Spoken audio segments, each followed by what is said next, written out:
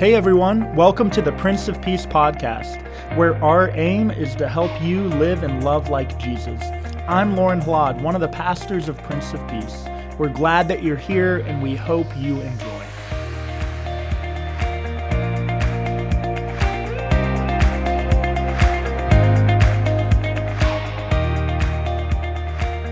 Hey there, and thanks for tuning in to this week's podcast. This sermon this week was preached by Pastor Kim Petersen.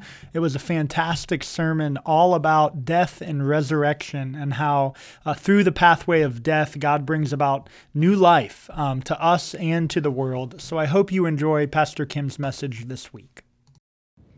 Grace and peace to you from God our Father and God's beloved Son, Jesus Christ. Amen. All right, raise your hand if you are a gardener, like you have a garden. Excellent. How many of you are not exactly gardeners, but you can manage to keep a fern alive? All right. How many of you just kill any plant you touch? Excellent. You are my people. Because me too, my worst moment in high school biology was when Mrs. Schultz told us that in order to pass the class, we had to keep a plant alive for an entire quarter. It was an awful nightmare. When I helped with VBS this summer, Sarah Harris gave me a succulent as a thank you, and at this point I had planned on whipping it out and showing to you how even though it's a succulent, which is the easiest thing to keep alive, I'd almost killed it, but appropriately enough, as I was editing my sermon, I managed to knock it off my desk, break the pot, and so now it is officially dead. Sorry, Sarah. So, gardening is not my strong point, but I do know a few things, at least in theory. For example, I managed to convince my father to compost because composting is good for plants, right? And now he is all about it. Sort of. By which I mean that he does it in his own way, which is not actually composting at all. Instead, my dad takes all of the old fruits and veggies from their kitchen, dumps them in a hole in the ground, and calls it good. And as it turns out, that's not actually how composting is supposed to work. And so every year there's the official garden, and then there's the compost pit, which every year is a total surprise. One year it grows potatoes. The next year they get squash or pumpkin. It is an exciting adventure to see what rises out of the ground. But the minor miracle is, despite the total lack of care, something does grow each year. Somehow these little seeds from rotting vegetables survive without any care at all and transform from something rotten and dead into something alive and something that provides nourishment.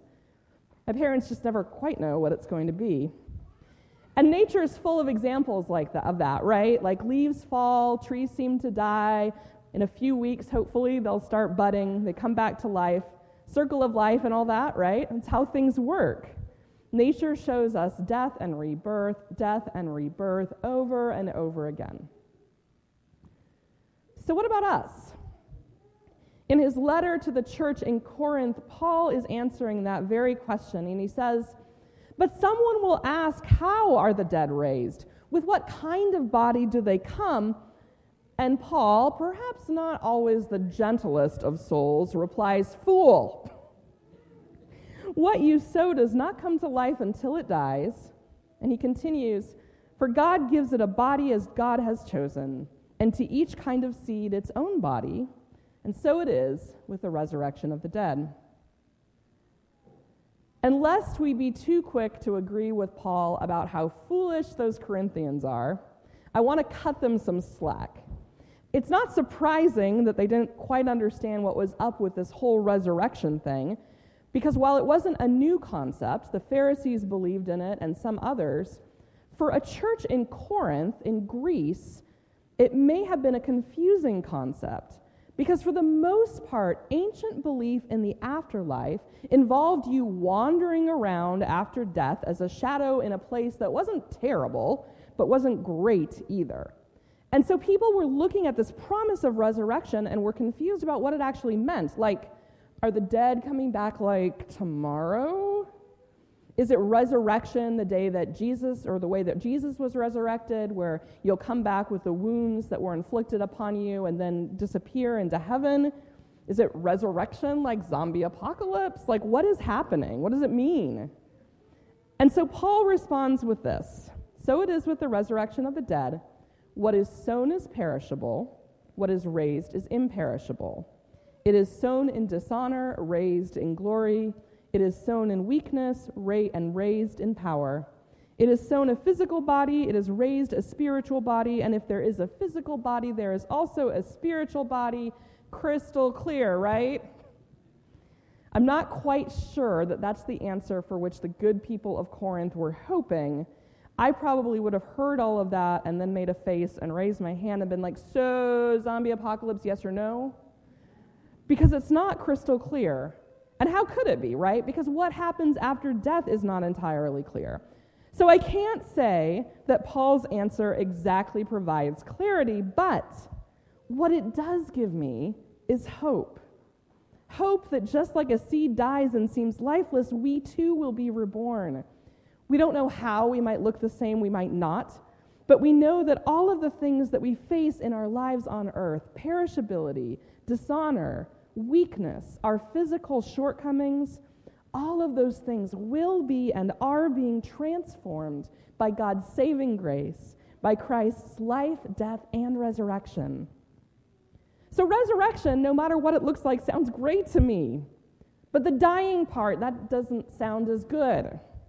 How many of us have had a friend or a relative who is at the end of their life and just seems to keep clinging on to life, who perhaps waits until a particular loved one arrives, who waits until one of us gives them permission, until one of us says, it's okay. It's okay to let go.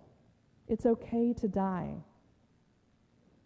Death is not always easy, and it's certainly not easy to let those that we love die. But although, like the church of Corinth, we aren't exactly sure how this resurrection thing is going to play out, we know that we can trust in God. And we know that we also rest in the hope of new life.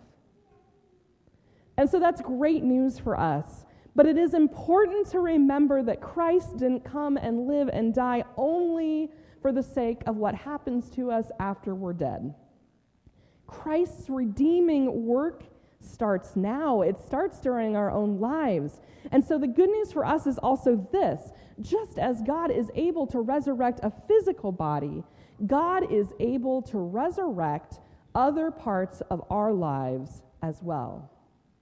But resurrection occurs after death, not before. And so sometimes this means that we have to surrender those things first. Sometimes we have to let the vegetables rot. Sometimes we have to allow parts of ourselves or parts of our lives to die. And so my question for you this morning is this: what might there be in your life that you need to allow to die so that God can resurrect it? What is there in your life that you might need to allow to die so that God can resurrect it? There are lots of possibilities. Maybe what we need to let die is something to which we've been clinging so tightly, something that we hold on to because we simply aren't willing to trust God with the outcome. Maybe it's our need for control. That one's mine. Maybe it's our perfectionism. Also mine. Guilt. Fear of what the future holds. Maybe it's our anger at a particular person or an event. Anger that might be justified, but that we need to let go, to let it die, so that we can fully live. What is it for you? Maybe we need to let something die so that a relationship can heal, a grudge maybe, a long-standing argument. Maybe it's the need to always be right. Maybe it's a former part of your life, something that you used to have or used to be. Maybe it's something that your body used to be able to do but can't anymore. It might be a goal. It might be a dream. I wish that we could say that we lived in a Disney princess movie where dreams always work out and come true and woodland creatures periodically show up and clean your house. But sometimes they don't. And if you cling to a dream that's not for you, then the reality is you might miss an even better calling that God has for you.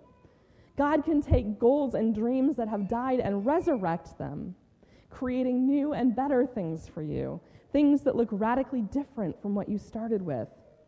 Doesn't mean that things will be easy along the way or that there's not pain involved, but as Christians, we place our trust in a story that moves again and again from death to life, from weakness to power, from dishonor to glory. So friends, what are you called to let go of? What are you called to give up or to give into or to change? I invite you to pray about it. I invite you to ask God what needs to be resurrected in your own life, in your own walk of discipleship. It's hard when it's something you love or something that you're invested in. Letting something die isn't easy, but it is part of life. And if that was the whole story, if we simply returned to dust, then the sermon would end and we would all pass the Kleenex around, right? But it's not, because God has redeemed our story. We are called to trust God even if we don't know exactly what is going to happen.